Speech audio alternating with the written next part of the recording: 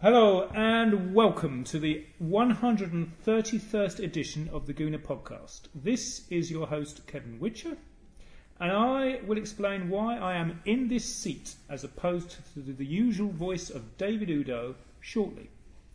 I will also state that at some point in the next 20 minutes we will be interrupted by the delivery of a Chinese takeaway, and we will just put you on pause and nourish ourselves and give myself a heart condition personally, but there we are. We are recording on the first Monday of September, a day after Arsenal's defeat at Stamford Bridge against Chelsea. Oh, it's the first Monday of October. You're so right. It's the glory of using a template to do these things. So first Monday of October, Arsenal have just lost to Chelsea, and we are beginning the second of 3 international breaks we are suffering this autumn. Anyway, as traditional, let's move on by introducing the panel. First up, a familiar voice, although not one you have heard on the panel for a considerable amount of time. That's because he has been hosting the podcast for quite some time now. However, instead of trying to shoehorn his opinions into the questions he is asking, he has expressed the desire to try out life on the other side of the table, where he did begin, I will recall some time ago. So he's discussing the agenda rather than setting it, and it's a warm welcome in an unfamiliar seat to regular Gooner contributor and the customary host of this podcast, Mr. David Oudot. Good evening all. Next up, a regular panellist and a regular stalker of our players in their leisure hours in the environs of NW3. He's the editor of the Hampstead Village Voice, which objects to the likes of Tesco and Costa Coffee moving into the area, but has no problem with very rich Arsenal football players doing exactly the same. Hypocrisy or good taste? You decide. His most recent player encounter was with a man who may actually be taller than him. Something of a rarity. He will doubtless relay news of the exchange at some later point, but for now, hello once again to Mr. Mustaf Goldstein. Hello. And finally, a first-time voice on the panel. An occasional contributor to the Gooner over the years, he has more notably written a number of excellent Arsenal books. His most recent one, Red Letter Days, focuses on 14 key events in the club's history, beginning with the move to Highbury before the First World War and ending with Arsenal's decline after the Invincible season. Amongst those interviewed in his research were Patrick Vieira, Gilberto Silva, Frank McClintock and Perry Groves, and there is even an acknowledgement to my good self amongst the list of names thanked at the start of the book. He'll tell us more about that in due course, but for now it's a pleasure to have him join us for the first time, Mr. Jon Spurling. Good evening, thank you. Right, gentlemen, well, there is no avoiding the reality. Arsenal lost to Jose Mourinho's Chelsea yesterday. Was it a close-run thing or a golfing class? I will start with our special guest, Mr. Spurling. Did anyone actually expect Arsenal to get anything out of Stamford Bridge? I suspect probably not. I think it's better than losing 6-0, which we did last year. But if you do the same thing every game against Chelsea, you're going to get the same result. And unfortunately, if you look at how we set the team out in terms of high line, in terms of defence, not enough bite in midfield, which has been an ongoing issue for years, then you're going to get that type of result every time. So it didn't surprise me at all. I was quite relieved, to be honest, that we came out just losing by 2 goals. And I think the headline in the Standard by Des Kelly sums up quite well. Number of shots on target, 0 by Arsenal. Number of times Mourinho has lost to Wenger in any competition, 0. Number of people who seriously think Arsenal can win the title this season, 0. I cast myself as a glass half full fan, probably overflowing half the time, but if you repeat these mistakes every year, which Arsenal do when we face the big teams, you're going to get the same results. David, what could Arsenal have done differently to actually get a result yesterday? Oh, crikey. Take the opposition into consideration beforehand, I would have thought. I mean, something that annoys me about Wenger is that he doesn't care who we're playing. His stance is, Ah, what do you know? The takeaway has arrived. Chinese takeaway. We will put you on pause and be back shortly. Hello again. So, we've just had our food for the evening, and I can tell you that the Arsenal fish bar is history as far as our takeaway orders are concerned after taking an hour to deliver the order this evening. So, different Chinese next time, gentlemen. I did, before I was so rudely interrupted by the delivery of some very unhealthy food, ask Mr. Udo what we could have done different to beat Chelsea yesterday. Set ourselves up in a way that suited the opposition we were playing. Wenger seems to have this. Well, he has this habit whereby no matter who we're playing, whether it's home, whether it's away, I don't care who we're playing. As long as we play our way, the one that we practice every single day, will win because we are the best offensive team in the whole of Europe. He doesn't adjust the team, doesn't adjust the formation, lines up the same way every single game. But you saw Chelsea yesterday. They were very rigid. You know, they purposely played Matic next to Fabregas, knowing that if Arsenal do surge forward, that and our back four will withhold them. When they were 1-0 up and you know, we were pressuring them, Schürrle went off, was replaced by John Obi Mikel. You know, gave them even more defensive stuff. You know, they adapt it depending on how the game's going. Wenger, he's just rigid. He only plays one way. He may have a desperation substitution with 10 minutes to go, but before that, he knows how the first hour and 20 minutes of the game's going to go. So yeah, we need to start adapting based on who we're playing and where we're playing. To play the devil's advocate, didn't Barcelona enjoy considerable success with a very similar philosophy a few years ago? Yeah, but that was then they essentially revolutionised football, as they were one of the first 3 or 4 teams who introduced what we now know as the very common 4-2-3-1 tiki-taka formation. So people were getting used to that, but we're still replicating that, even though Barcelona, the Spanish national team, have abandoned that because, as we saw in the World Cup, if you line up the right way as Germany did, you'll hammer teams like that. And also they've got players like Lionel Messi, not. No disrespect to Jack, but his first touch yesterday when he was through, and it did come off, and it just lost it. You know, that could, you know, had that have been Jack on form or a world class player, that's in the back of the net yesterday. You know, I think player for player, you have to have the players to play that sort of game and play against a team like Chelsea and actually beat them. And at the moment, I don't think we have. Did you have any sense of optimism before the game? Well, when Wenger was having a go at the 4th official for about the 7th time, I started agreeing with him and thinking to myself, yes, it is the 4th official's fault. It's, you know, clearly nothing to do with Ozil not sort of even turning up, or Santi Cazorla being 1 foot tall and not being able to chase back and losing possession every time he's anywhere near our own area. Anywhere near their area. And Sanchez also, frankly, not really shining for me enough for all his enthusiasm. Still hanging on to it, not just putting that pass in, that simple pass, or silly little schoolboy errors all round. You know, unfortunately yesterday for me. And Chelsea, the sort of team, and that's what they did. They hustled us off the ball. They did everything right, and we tried to show them individually what a good player I am, and I can take you on, rather than just quickly pass it to someone. Or our first touch let us down. The second goal was Sanchez. You know, he got the ball and just sort of lost it. In an attacking position, and we turn attack into defence far too often, and we're just not economical with the ball. I think the disappointing thing yesterday was that no one, well, I'm sure they were perhaps, but no one, I don't think, was happier than me when we won the FA Cup at Wembley in May. And you hoped. I was actually. And I think everyone says try to outdo each other on that, don't they? But I was so happy, and I thought over the summer that something might change, not necessarily player-wise, but tactics-wise. And I think the disappointing thing yesterday is that nothing's changed. If you look at the transfers in the summer, it looked like there was going to be a revolution of sorts. But then if you look at it kind of objectively, you've replaced Sanya with Debussy, Vermaelen with Chambers, and Sanchez is an upgrade. But they needed more than that. They needed at least another striker on top of Welbeck. And this midfield defensive thing, I mean, anyone who's read any of my stuff in the Gooner, I've gone on about it for years, that you need a Gilberto or a Vieira or a Story or a Rocas or a Thomas screening the back four. not exposing them. You need 2 players almost like that. Story would probably only play about 4 games because he'd be sent off every couple of weeks. But He'd adapt. He'd adapt. But that isn't there. And the secret of every successful Arsenal side is that they have a strong, powerful midfield, and we don't have it. There's no spine.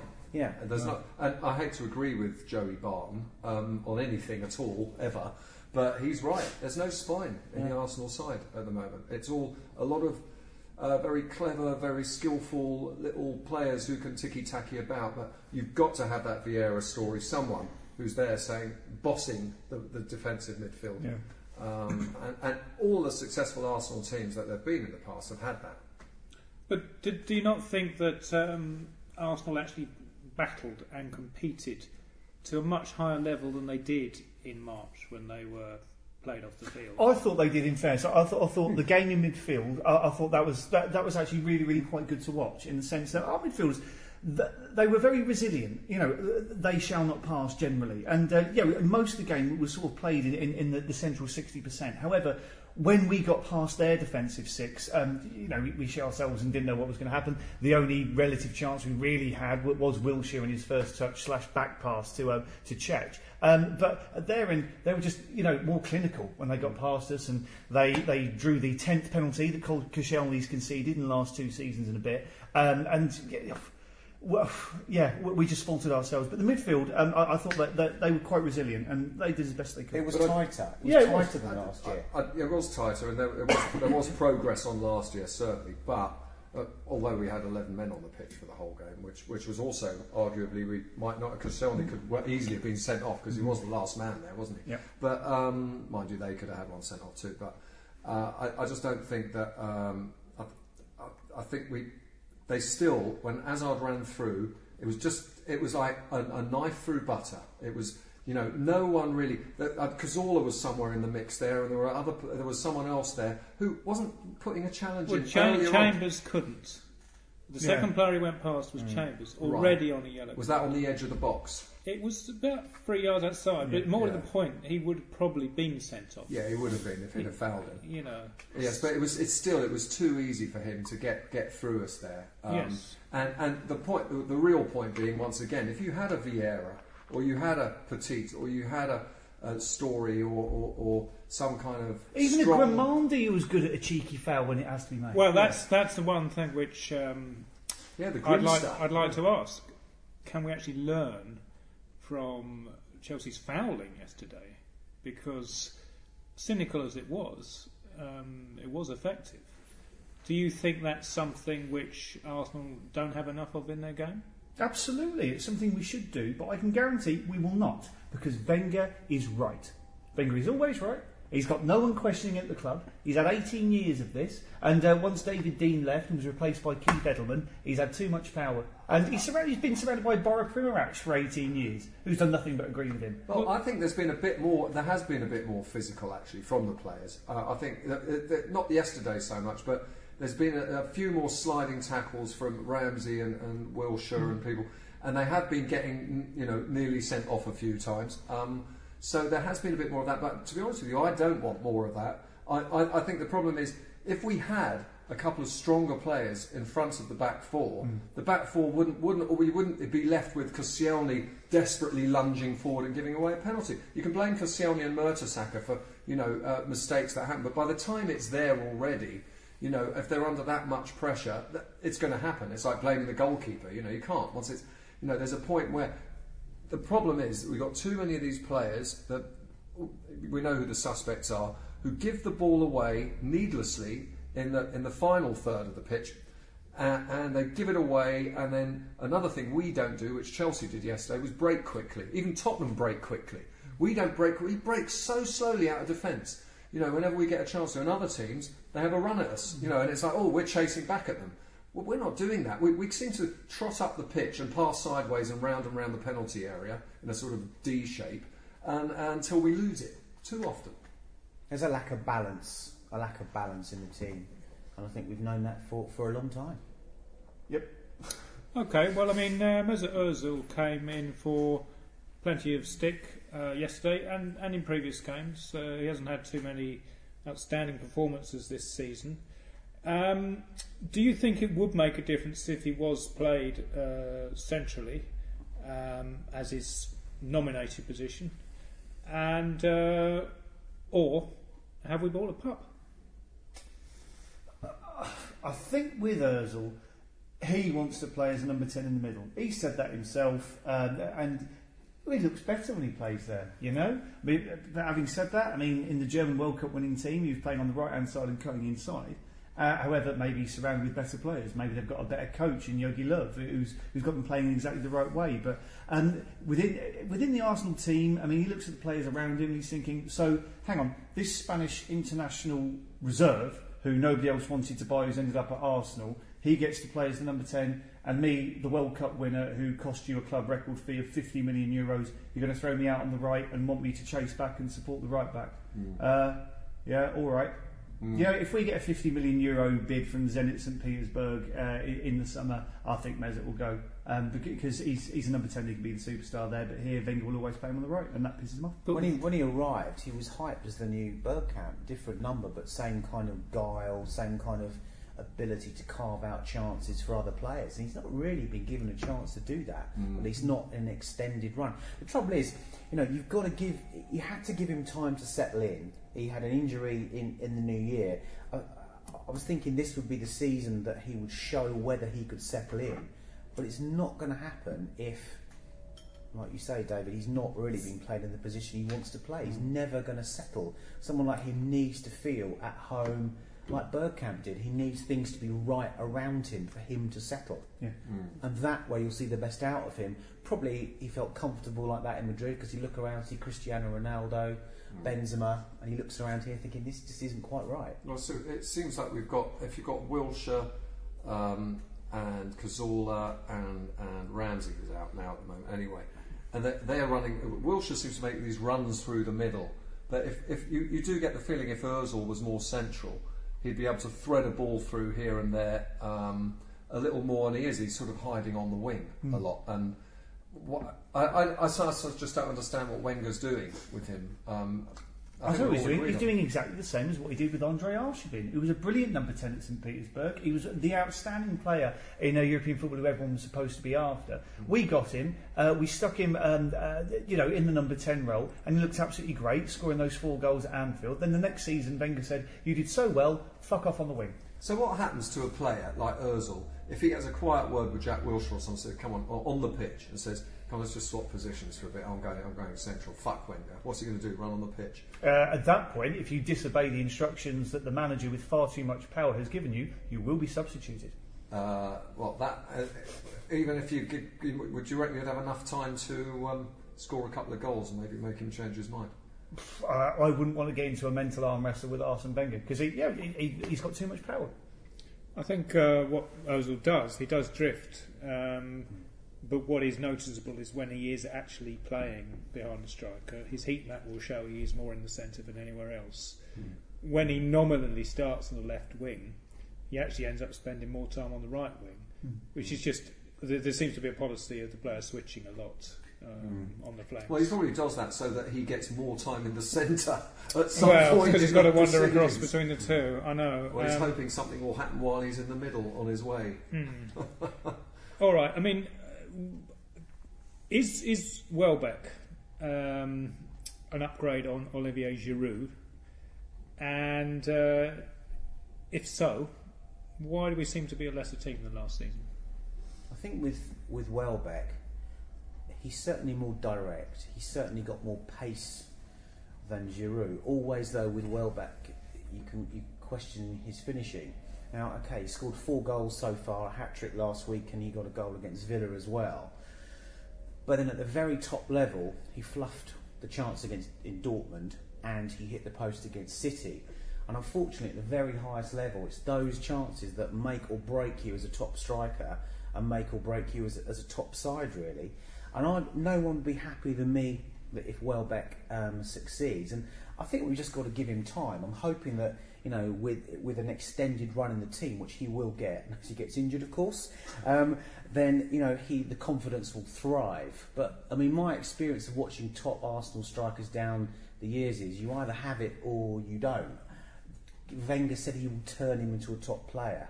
I'm questioning that. I wonder how he's going to do that. I'd actually quite like to know. I think he's actually very refreshing, what I've seen of him. Yeah. He's only just started, so he's not had a long enough run to make a big judgment. From what I can see, his first touch is good. He controls the ball really well. Yeah. He passes it, plays with the team really well, interacts really well. And, I mean, against Galatasaray, Giroud wouldn't have scored one or two of those goals. No. Giroud, there's one he would have kicked against the keeper, which Welbeck deftly chipped over. Yeah. Actually, I think given enough chance, I think Welbeck and some support, because if it's just Welbeck again on his own up there, you know, can we have someone for him to play off? You know, another striker, that is. You know, what's Podolski's doing sitting on the bench? You know, call me old-fashioned. Do we always have to play that format with just one striker on his own? Surely, usually you only did that in Champions League games against Barcelona when you played Robin van Persie on his own or Bentner, wasn't it? And sort of try and defend your way out of it. But when you're going out to win a game, why not just have two strikers? And remember, against Wigan at Wembley, suddenly converted to the 4-4-2. We were playing suddenly looked much more attacking. And even those last 10 minutes against Chelsea, but Podolski was suddenly it was more in their area, apart from when they broke away, which they did very quickly.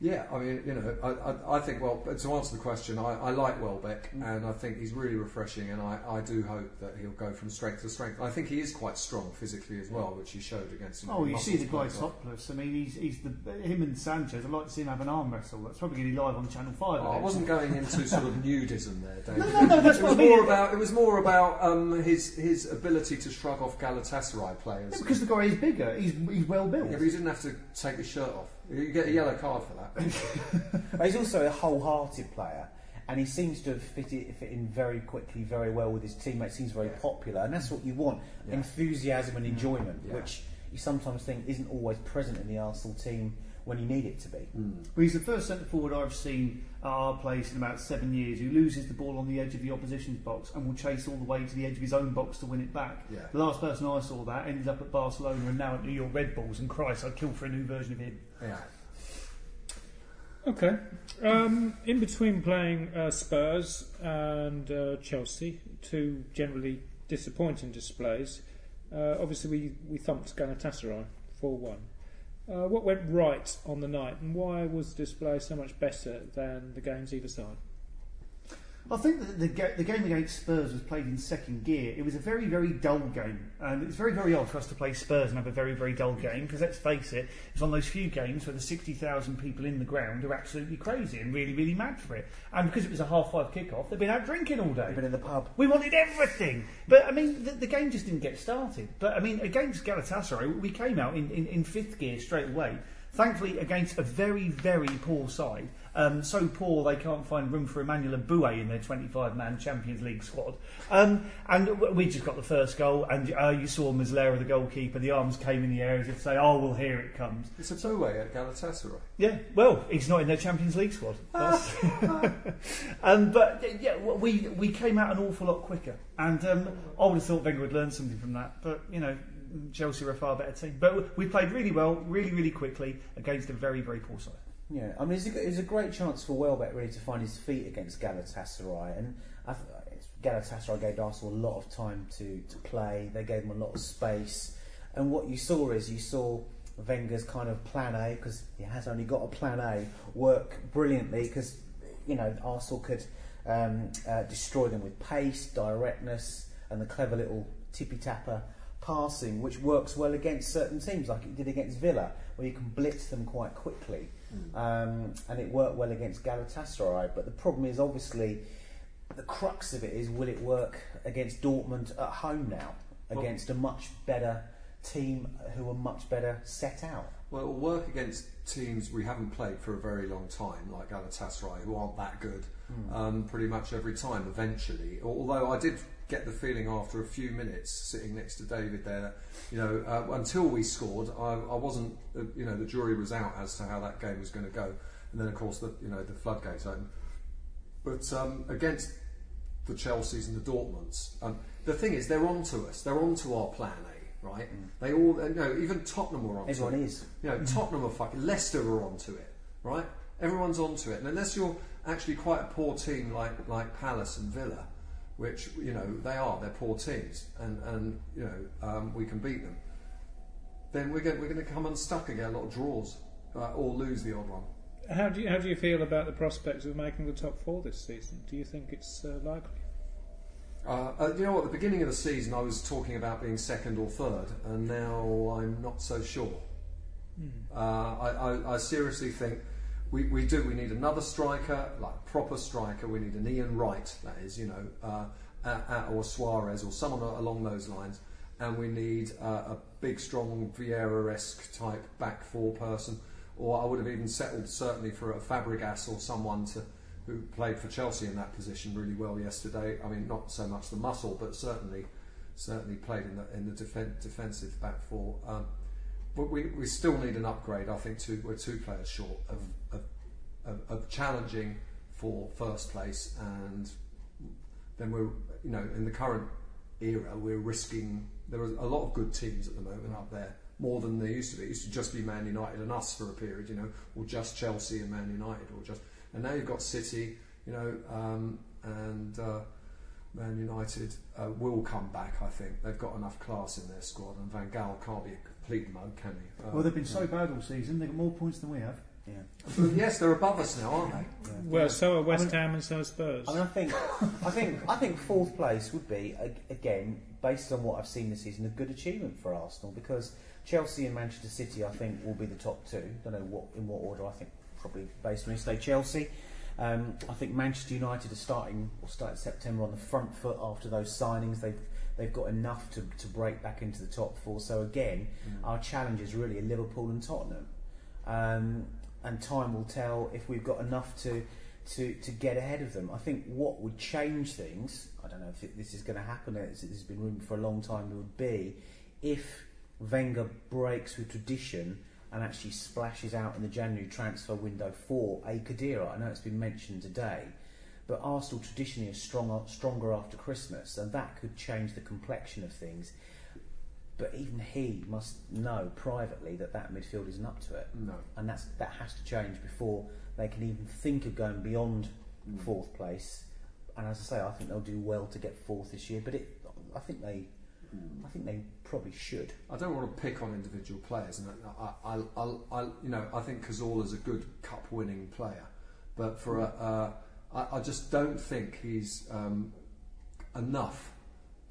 For what we want in that position, and he's starting with Cazorla nearly every game, and I think that, I'm sorry, but he just doesn't have the physical presence and the speed, and he does turn attack into defence far too often for my liking. He's not economical enough with the ball, and yes, I love him for the fact he saved our cup final. I love him for various things. And we'll always love him. Always love him, but I think he should play him in cups. Have him on the bench, bring him on that's fine, but he's not a starter for me.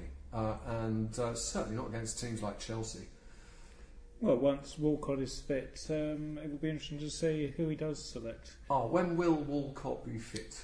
Well, he's started training again, so I'm guessing... He joins the first team this week or next week during the international break. I'd say we might see a sub-appearance in 2 or 3 weeks' time. Okay, well, let's hope Wally's on fire then. Okay. I mean, John, you talk about... Wenger realising that the midfield isn't up to it. I said I hope he realises right. in his private thoughts. Okay. That Arsenal, I'm sure, must have regularly. All right, fair enough. Okay, well let's take a look at one aspect of both the Galatasaray and the Chelsea matches, which is the subject of flares rather than flair on the field. Obviously, Galatasaray fans got flares into the stadium and threw them on the pitch. Arsenal fans had flares at Stamford Bridge, let them off outside. And do we think that there are going to be serious implications for supporters as a consequence? Basti, you were sat next to me during the Galatasaray game, and when the flares started to go off in their end, you weren't particularly complimentary towards the Galatasaray fans, I remember. No, I wasn't. I think it's ridiculous to bring fireworks, flares, or any form of firearms into a thing like that lands on your head. It could catch fire. It's obviously a dangerous thing. It's ridiculous start messing around with them at football matches. But Arsenal themselves will face sanctions. Well, then, but how do so these flares at Stamford Bridge were outside the ground. Yes. So why the hell did they stop the game for 20 minutes because of that? Why should something like that outside the ground affect the kick-off of a game? I mean, that I don't understand. Well, I mean, if you think about the Hillsborough tragedy, it was one of the problems was a lot of fans couldn't get in to see the kick-off and started trying to force the issue. Right. So did security at Stamford Bridge find these things, or what happened exactly? Well, I am speculating now, but my guess is that the searching at Stamford Bridge is fairly thorough anyway. Yeah. My guess is the people who had flares on them realised that we're not going to get them in. So they thought, what the hell, let's let them off here. Yeah. I mean, I'm here as the host, not to give an opinion, but I think it will have implications for Arsenal fans when they travel in future. I think security might be tighter. I think less fans will get in for kick-off. Just get there 20 minutes earlier and don't bring your flares with you. So what happened to Cardiff City when their fans came to Highbury? I think last year we were there in the FA Cup and they set fire to half of Blackstock Road. I mean, were the club and the fans punished? I'm not causing controversy. I'm genuinely wondering out of interest. Well, if it wasn't directly outside the stadium, I'd guess right. It was a police rather than FA matter. Oh, okay. So, I wonder if it will just be a 2 or 3 week fad for Arsenal fans and the international break. I think there must be a lot of Galatasaray stroke Arsenal fans living around Green Lanes who just sitting at the same cafe and had a few flares left over. I mean, there's probably people with the, and one or two just I mean, we're probably talking about one bloke with a flare, aren't we? I mean, we're not talking. There wasn't a whole ambush of Arsenal fans with flares outside Stamford Bridge. I find that first time offence, very boring fans. The only fight I've seen is because we ran out of cream cheese and salmon bagels at a home game once, and one of the slaps I saw nearly hit someone else. And the thing is, you go to Stadio Lutz. I went there when Arsenal won the European Cup in '91 or '92, was it? And they let the flares. It's stunning. It's brilliant. And then they come over your way, and it's scary stuff because everyone stampedes out of the way of it, and there's no place for it in football really. No. In grounds, and it is dangerous. It might look stunning, but it is dangerous. I don't think we'll see flares again. I think we could. Personally, next. In a CCTV heavy world that we're in the 21st century, they use that at Stamford Bridge. Find the idiot who set fire to the flare, identify him, take a season ticket away. Done. Yeah. Okay. One thing that's come to my attention the last couple of days, Spurs have gained a compulsory purchase order on a sheet metal works behind the Paxton End so they can build their new stadium. There is now a petition to ask the government to reconsider. Should we be signing it? No, it's none of our business. I don't want to get involved with Tottenham business. Why the hell would we want to get involved? Let them do what they want to do. They're fucking Tottenham. Who cares? Right, okay. Didn't we have that with the Tottenham supporting people just on Drayton Park? Newtons or Lawsons. That was it, Lawtons. Didn't we have the same thing? We ended up getting a CPO against them. Yes. You can tell what I'm thinking. Do we think that Tottenham in the new stadium will catch up with the current bigger teams due to increased resources and become a genuine top 4 contender? Interesting question. I've debated that with my Tottenham friends. I have got a few of them quite a bit. I mean, what's still slightly unclear is exactly how the stadium's going to be funded. I mean, we saw with us, it's derailed us for the best part of a decade, perhaps even more. And yet we always managed to we were in the Champions League, we retained our Champions League spot year on year. Tottenham haven't got that spot yet. And I wonder for them if their boat has sailed. And if whether they upgrade or not is really plays into it. Because when Arsenal planned on going to the Emirates, it was a different kind of financial setup. Abramovich wasn't around. Man City didn't have their backers. Since then, United have expanded Old Trafford massively. Liverpool are upgrading Anfield. City have moved to a new stadium for free. It's kind of like they're just following the Joneses rather than breaking the mould. But obviously with that increased revenue and commercial merchandising perhaps they could become a threat. I But think morale-wise, morale-wise, they'll be better off It'll be than a we boost. were, because we went from a beautiful, lovely home called Highbury to a bit of a soulless kind of a new stadium, and they're going from a complete fucking shithole to something that can only be better. So they're obviously going to feel a bit better about it all round, aren't they? I have a feeling. A smile off everyone. I have a feeling the Tottenham fans may beg to differ. Wait, Tottenham! Tottenham! Come on, call yourself Arsenal fans. All I know is there's a brilliant article in the current issue of the Gooner by David Oudot or something on this. And look, I mean, if the top four were already miles and miles away, I mean, then Spurs have got a massive stadium and they're going to have to sell tickets for a fiver just to let people in, as West Ham will end up doing at the Olympic Stadium, would have thought. But as we're sadly dropping into the same standard as Spurs based on how we've started this season, I mean, okay, Chelsea, Man City are going to finish 1-2 every year, probably Man United in third. If Spurs somehow end up with a 58,000 capacity stadium and their team is at the same standard. Well, no, it's about 58,000. No, it is only just below Arsenal's. Oh, is it? I think so. You know, they've got the same amount of money as we've got coming in every fortnight, but their teams reach the same standard. Do you think that many Tottenham fans they're going to have 2 years at Milton Keynes or somewhere, aren't they? So they'll all have left Tottenham by then, surely. I mean, well, I'm worried because our team isn't that good. Essentially, if we were where Man City and Chelsea are in terms of quality at the moment, I'd wish Spurs luck. No, I we really are would. still better than Tottenham. We are still, even though we drew with them at home, which was bad.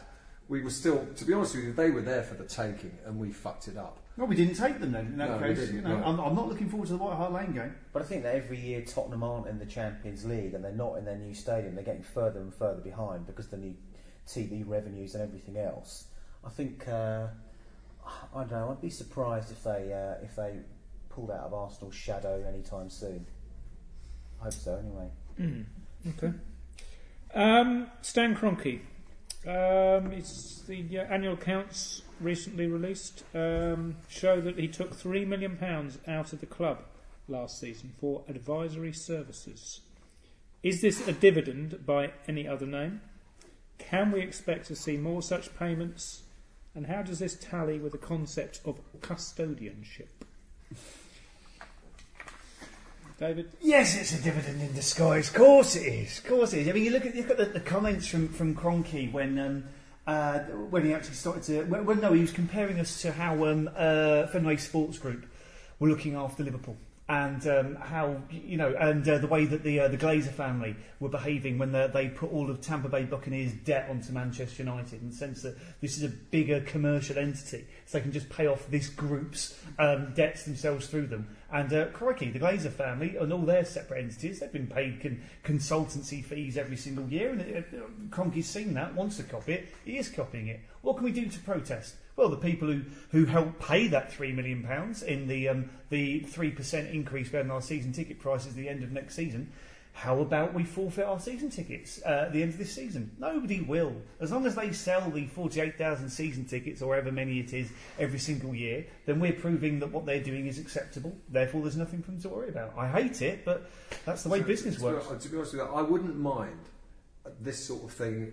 Look, we're living in, like it or not, a capitalist society, right? We're a long way from the days of there's no Arsenal board union or anything. We're not. It's not. Unfortunately, that's what it is, right? But I wouldn't mind if on the pitch we are looking dangerous and we're looking like we're up there. Then bonuses, whatever, dividends, don't care, right? As long as on the pitch we are giving teams like Chelsea, Man City, and Man United a game, then I'm happy for people to take their little bit of mafia money off the side. So what? We've all watched Goodfellas, we've all fantasised about having a little briefcase full of cash. Great, so what? Whatever. But if the team aren't performing well, and the players aren't, in fact, for that matter, I'm more angry with Ozil, with however much money he's earning, and he's walking up and down not looking like he really wants to be there. That pisses me off as much as Kroenke taking a big chunk of cash off our season ticket money. That's right. I mean, bonuses for no success doesn't sit well with anybody, I don't think. And that's more or less what we've got, isn't it? But what is success now in football?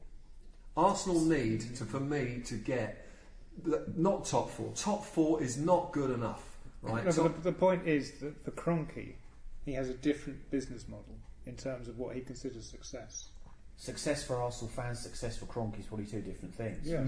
Yeah. So we're used to an Arsenal fans of our generation, an Arsenal that's around to win things, not just finish top four. I'm not saying you've got to win every year because that's impossible, but you can at least aim to win something every year, and that hasn't been the case. So success for Arsenal fans is the thought that season on season Arsenal will get better. Success, it seems, for the club a lot of the time is that the bottom line's hit top four. Look at his US sports franchises, the St. Louis Rams. I mean, I don't think in my lifetime they've ever won a Super Bowl. I'll happily be corrected if I'm wrong. But I know that they sell out their ground in Missouri every single fortnight. Therefore, the job's done, right? You know.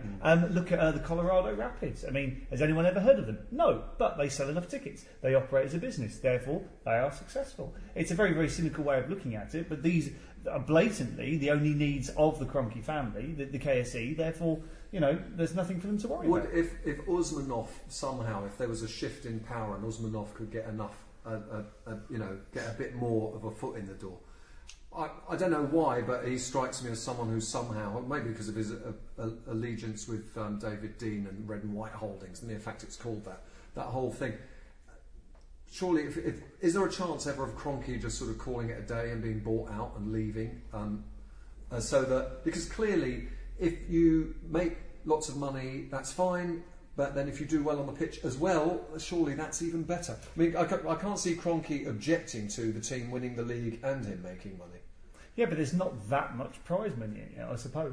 You know, I mean, do any of us know what the prize? But he's got an ego. He wants to be with a team that's won something. I mean, his ego was. I repeat what I said about the St. Louis Rams and the Colorado Avalanche, Colorado Rapids. They don't win anything. They just sell tickets. They make the money. No, but he wouldn't object if they did. But Kroenke himself has said, isn't he, that sport isn't all about winning. I mean, he said that himself, and that's probably his comment on the bottom line, really. But I'm going to play devil's advocate here. I'm going to say that last year they spent 40 million plus on Ozil. This summer they spent 30 million on Sanchez. If they do that year on year, summer on summer, in 2 or 3 years, in the era of financial fair play, with my glass half full here, Arsenal could actually match Chelsea and Man City on the pitch. Because I think I'm right in saying, I've got the figures in front of me here, that, you know, Arsenal is not due to lack of money anymore. In that Arsenal's forward line, 93.4 million. They highlight Chelsea's forward line, 91. It's not so much money spent, it's how you organise the players on the pitch and what type of players are bought. And there's no reason, I don't think, why in the next couple of transfer windows there'd have to be a sea change in terms of the type of midfielders they buy and another attacker. But in 2 or 3 years, it is possible that Arsenal could have a title-winning side. And that's how I wake up every day looking ahead to that. Yeah, it could be. I think that only accentuates Arsenal's behaviour in the transfer market, in the sense that summer 2013, it's like that character from the Fast Show. Hello, dear. Did you get that shoppage you wanted? Even better than that, yeah. I didn't get a centre forward. I got a creative midfielder from Real Madrid who they really wanted to get rid of. Okay, did you get the defensive midfielder we needed? Even better than that, I got another right winger who's going to get dropped when Walcott's fit again. Okay, that's fine. And the problem is that Arsenal have been so reactive in the transfer market. I mean, last summer, would they have signed Ozil had we not had that debacle on the first game of the season against Villa? Would we have signed Welbeck had Giroud not got injured? Probably not in both cases. And Arsenal was so reactive, and that has to change. Now, as I say, I'm just being optimistic, hoping that it will. Whether or not it will or not, who knows? Well, it does demand a strategic approach to the playing staff, which ties in a little bit with the director of football idea, which Manchester City have and Tottenham have. And you could argue Tottenham haven't bought well, but I suppose you could argue they've at least tried to address issues in some kind of prepared fashion, and it might come good for them under Pochettino. I think we certainly we've missed Mr. Dean, haven't we? As far as transfers concerned. I mean, that's the one thing in the Tottenham game last week. It wasn't a great game, but Tottenham, for once, were well organised at Arsenal. Very much so. When was the last time you could have said that about Tottenham? And that's the worry. 1993, about a week before the FA Cup final, John Hendry scored on the goals. Indeed. Right, well, one of the reasons we've got John along is because he has produced a new book. Red Letter Days is the title. Now, we've actually got a question specifically for you, John, sent in from Twitter. Right. Which the other guys can chip in with as well. You say in the new book that the FA Cup win last season could either be a case of a false dawn, as in 1979, or the beginning of a resurgent Arsenal, as in 1998. I was out back in July. You did. Well, Plastic Spam... I was optimistic, I was on holiday. It was summer. That's right. His Twitter handle is Plastic Spam, and he would like to know which of these two scenarios the panel think is more likely. False dawn or resurgent Arsenal? You go first, John. Oh, yeah. I mean, in the book, I think I'm 44, and I think the '79 FA Cup final was my highlight as an Arsenal fan. But what came next kind of baffles, I think, anyone connected with the club. And I'll tell you the most incisive quote that I got for this book is from Willie Young. You maybe wouldn't think of it. Willie's a bit of a thinker. He's busy in his kennels and his cattery up near Nottingham. And he said, the thing is with any Arsenal team is they get a successful side and then for some reason they are kind of undercut by conservatism and cautiousness, and they take down that team and they start off with a blank canvas. There's never a seamless transition from one generation to another. And I think you saw that in '79 when Terry Neal said, there's no value in the transfer market. Liam Brady-Frank's table says, well, Liverpool saw the value in it and they went and won stuff. When '79 was the ultimate false dawn where it could have gone on to be much better than just that glorious, Saturday afternoon in May. And I have to say that when I was watching the Chelsea game yesterday, I did think to myself that I was so optimistic this summer that Arsenal were going to change tactics and change their set out for the players, and they haven't done that. So at the moment, I would say certainly this season, I don't see there being progression from the cup final. But as I said a few moments ago, there does need to be a tactical rethink at the club, almost Wenger to be line managed, shock horror, and actually told, you need to do this, you need to do this. I don't think a couple of defensive tweaks, or without a couple of defensive tweaks, we're not going to progress any further. And I'm hoping that in January and the next summer that's addressed. I think every Arsenal fan does hope that. Okay. Optimism, gentlemen. Do you think this could be a springboard? That we've had tough fixtures at the start of this season, and we've only been beaten once, and will come good? No, not really. Okay. If it was 10 years ago, then maybe. But I mean, the FA Cup, it's the same as the League Cup. It's kind of pointless for most of the teams that take part in the competition. I mean, this is why. Well, look at us in the FA Cup final. We had our reserve goalkeeper who nearly cost the entire game, well, the entire competition for us by venturing out in his penalty area in the last minutes. People don't really care about the FA Cup anymore. I mean, okay, we had a very, very difficult run to get there, and that made me think the team's got a bit of a spine. But as discussed earlier, we haven't. But I don't think the FA Cup means that much anymore. I mean, we played Hull City in the final. I mean, if we're playing Liverpool or Everton as we did earlier on in the competition, who rested a lot of their players, we played them in the final, and we were playing against Suarez and Sturridge up front. Oh, if we won 3-2 after extra time, I'd have that on DVD. I'd have it tattooed on my brain. But now the FA Cup, I don't think it means that much to anyone, and we won a competition that the players didn't really care that much about. The opposition, aside from Hull City in the final itself, really cared about. So no, full storm for me. No, I disagree with the FA Cup not meaning anything. I think the FA Cup's always meant something to me, and it certainly did on that day. And it certainly meant something to the players. I saw them celebrating afterwards, and it had been a long time since we'd won anything. So to get that winning mentality back, it was. I think it all being well, it will be a start. A start of a new season. That's what it felt like to me when I was standing there in front of the stadium and they were celebrating. Again. Okay. So outside the stadium, after the parade, and all the players were there, and you could tell it meant a lot to them. It meant a lot to the fans and for the morale of the club. And I've had my hands on the FA Cup before when we won the double. And you know what? You hold the league trophy, the Premiership trophy. It's big and flash and You hold the FA Cup and you get a tingle up and down the back of your spine because it is the oldest cup competition in the world. It's just it's what dreams.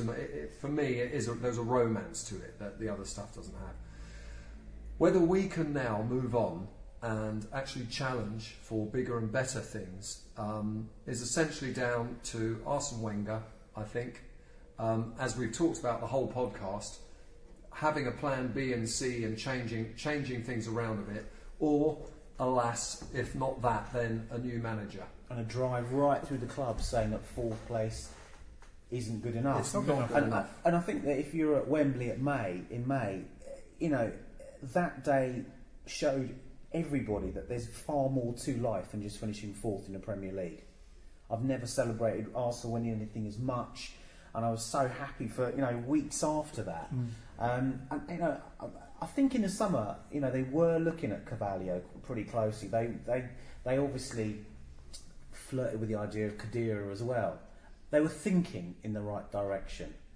I'm hoping that they actually take some positive action over that January and next summer. My one worry is though that unfortunately this season as well we've been doing it, and we did it against Hull in the final. Lest we forget, we were 2-0 down after 8 minutes, shitting our pants, thinking this cannot be happening. And how many times have we seen Arsenal, game after game, clawing against Tottenham? We're 1-0 down against Tottenham, having to, standing there praying, going, "I'll settle for a draw, God. I'll settle for a draw." Yeah. That's not, that's so far away from Thierry Henry and Dennis Bergkamp and Ian Wright, who just went out there, and Tony Adams and. It's totally different mentally, and this is the thing. Wenger goes on about the mental strength and the good spirit in the club.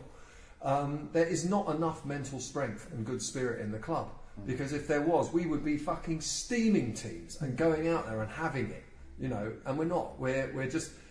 I think that probably it's a culture of overpaid, overpaid and overhear. And Wenger's very, very loyal to his players, and even Vieira said it's probably fault. And if you look at our captain this year, Arteta, he's probably seen better days. He's injury prone, just like the captain last year. It's like, it's happening again. He's so obviously not the captain as well. For me, I mean, it's like the BFG is there just waiting for an arm. Of course he is. Talking of BFGs, go on, maybe now's a good time to share with everyone. I bumped into the BFG a couple of days ago outside Cafe Nero in Hampstead High Street. I was actually sitting with, dare I say, a couple of Tottenham fans. They were elderly. And no, they're actually quite nice people. I see in Hampstead a lot. And who's walking down with his hoodie on? He's got his hoodie. He's trying to hide. He's walking down the road trying not to look like Per Mertesacker. Even though he's 6'5" tall. I know, it was quite funny. So I turned around and I went, "Oh God, I've got to get up and say hello." So I went up and said hello, and I went and shook it by the hand. So look, I was there last night. It was the day after Galatasaray. I said I was there last night. I said, "Well played," and thanks for coming out and always clapping the fans, And he was, as anyone would be, if someone comes up to you you don't know and talks to you. We always think, "Oh well, he knows me because I know him," but it doesn't work that way, obviously. So he was a bit sort of standoffish, and I spoke to him a bit in German as well, because I do speak German, and I think he was a bit thrown by that, but he just said, "Oh, thank you and hello," and it was nice and pleasant and friendly, and then went on his way. But then the two Tottenham fans started shouting at him. I mean, these are people in their 70s. Lovely people. They don't forget. Not very dignified. No, not very dignified. 70-year-old Tottenham fans going, "I hope you never win again," or something like that. Bloody hell. Yeah, but and then he walked off down the road, and they kept looking at him where he was going. And I said, "No, don't," and he kept looking back. And I thought, "No, don't keep looking at him," because... So anyway, we freaked Per Mertesacker out. No, it wasn't quite like that. He seemed pretty friendly and okay. And he's got to be the captain of Arsenal, I think. He's got that passion, and you can tell he wants the club to do things. Oh look, even when Arteta leaves the team out, it's Mertesacker who marches the 11 players to the centre circle, stands in the right line and claps all four corners of the ground. Arteta doesn't even know that there are four corners in the ground. Yeah. Okay, well, I mean, firstly, we'd better mention a special offer for John's book before we discuss it more, which will be on the website piece that trails this very podcast. Was it a special deal for podcast listeners? That's right, a special deal for podcast listeners. So it retails at $18.99, but for podcast listeners, you can get it for £15, including postage and packaging. If you either email the link that Kev will put on the site on Thursday, or if you phone and use your credit card to the suppliers. Okay. Neither of which I can remember off the top of my head. No, it will be on the website. All details there. Yeah. Now, I've actually had a quick look at the book. I'm very busy, not had time to read it. The other thing is I had a PDF of it. I do prefer getting the thing in my hand and reading, I must confess. 3 days till then, sadly. Okay. Me, I can't wait to see it either. Yeah. It's actually, I mean, although it is 14 red-lettered days, it's based around supposedly particular events. It's more really passages of time. Yeah. And going through the book, it is a history of Arsenal, really. Yeah. It does all link up, you know. And, I mean, which part did you most enjoy writing about? I most enjoyed writing probably about the 70s, actually, because it's not an area that I'd really looked at in any great depth before. I mean, you're right, there's, you know, any football club's history can come down to thousands of tiny turning points and all this sort of thing. This book's about 14 kind of non-negotiable moments, like Peter Storey's penalty at Hillsborough in 71, like the 1930 FA Cup final, turning points where Arsenal's history kind of turned on its head at that moment. But I enjoyed looking at the 70s most of all, because I think Arsenal had come out of the 60s where they'd won nothing. And I think by the end of the 60s, you had Dave Sexton, very much underrated in terms of what he put into place for the team, in terms of the marking and the relentless coaching of the defence, which proved to be the cornerstone of the double team, and obviously the cornerstone of any Arsenal team is the defence. But I think it's such a roller coaster decade that kind of sums up Arsenal perfectly, in that they started off the decade by winning the double. Bertie Mee promised to build a team that would dominate the 70s. They then bought their branded player Alan Ball. Arsenal have always bought, or when Arsenal have bought these kind of branded players who've done well elsewhere, they never seem to do as well at Arsenal as they did elsewhere. So they bought Alan Ball. Alan Ball himself told me I wasn't the right signing. He said they should have bought a couple of £100,000 players to get more pace in the team. They should have told Kennedy and Eddie Kelly to stay off the pies and the beer, and actually Arsenal could have been there. But obviously you've got Don Howe leaving as well, and then they stripped the club apart. The double team left. Bertie Mee left, and then you have the new breed of the London Irish coming through, which takes Arsenal to winning the FA Cup in '79, and then just as you think they're going to dominate again, the team gets stripped, and so this pattern begins again and again, and you see it right through Arsenal's, well, certainly since the 30s, Arsenal's history, and that they have a quick blaze of glory under one manager, and then it stops. They never seem to be able, they haven't since the 30s retained the league title, for instance. And that pattern you see again and again through the 70s, the 80s, the 90s, and even, obviously under Wenger as well. Well, I think we could say that we've had a pretty good run from 1989 with George Graham and then Arsene Wenger. From 1989 to 2005, I was thinking about this with the Chelsea game yesterday, because Chelsea are now, I hate to say it, pride of London, whether we like it or not. Sorry, they are. If the best team in London is another way of making the Champions League. I'm sorry to remind us all about that. I know that people are itching and scratching and pulling faces, but the reality is they are enjoying an era here, right? And we had an era. We dominated Chelsea from 89 to 2005. I remember laughing at them from the North Bank. I can't remember the name of the player. He was having a mare, and we beat them 3-1. And we were beating them for fun then. It swings and roundabouts. We had a good run, and now they're having a run. There are eras. This will change again, but at the moment, you've got to say, I mean, we're lucky we've enjoyed probably the best era since the 30s in Arsenal's lifespan. And I was there in the '79 final. I went through the whole of the '70s. I remember going to one of the losing receptions and meeting Liam Brady, and he was really pissed off because he was pissed off even when he wins things. And all that whole the Willie Young era, I remember Jeff Blockley. We've always had crap players, and we've always had crapness in the team. There will be ups and downs. Yeah, there will be. But this current crapness is far better than, say, 60s crapness. Oh yeah, this is good. Or mid 70s crapness, or even mid 90s crapness. We had mid 70s. We had Brady. I remember a game where Brady. I think it was one of Brady's first games, and Pat Rice was still hobbling around on his last legs. And I think Armstrong had left by then, but there was that a couple of the double winning side left, and then these new Irish coming in, and there was this. We were losing at home to Burnley, and it was all a bit hodgepodge.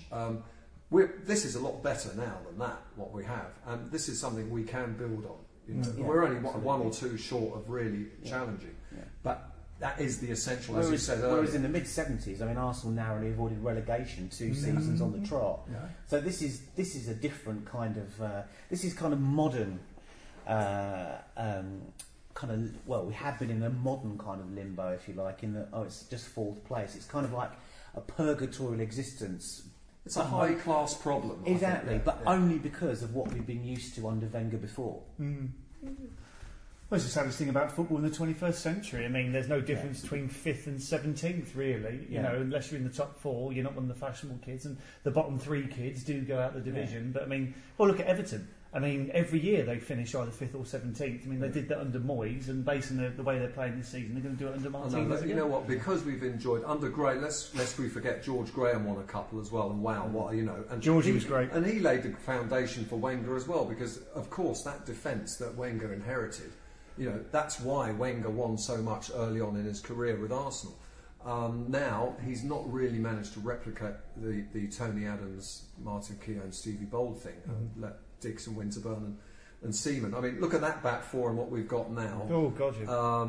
The goalkeeper, forget it. I think we need a more sensible goalkeeper as well. My understanding was we were in the market for Hugo Lloris. He was on his way to London, but he wasn't going to speak to that North London club, and Wenger bottled out. He only joined Spurs for about £8 million, I think it was. Well, he's a great goalkeeper, and if we had him now, you look at the Schmeichels in the past and the Seamans, they were worth between 10 and 20 points a season or something, if you've got that good goalkeeper behind you. And the back four used to say about Seaman, just the fact he was there made them feel, comfortable and strong. Chesney is not doing that, is he? And Ospina looked very good against Galatasaray. He looked very short. Very short. He was really tiny. Yeah, I'd like to take a penalty against him. God, you could chip him from a penalty.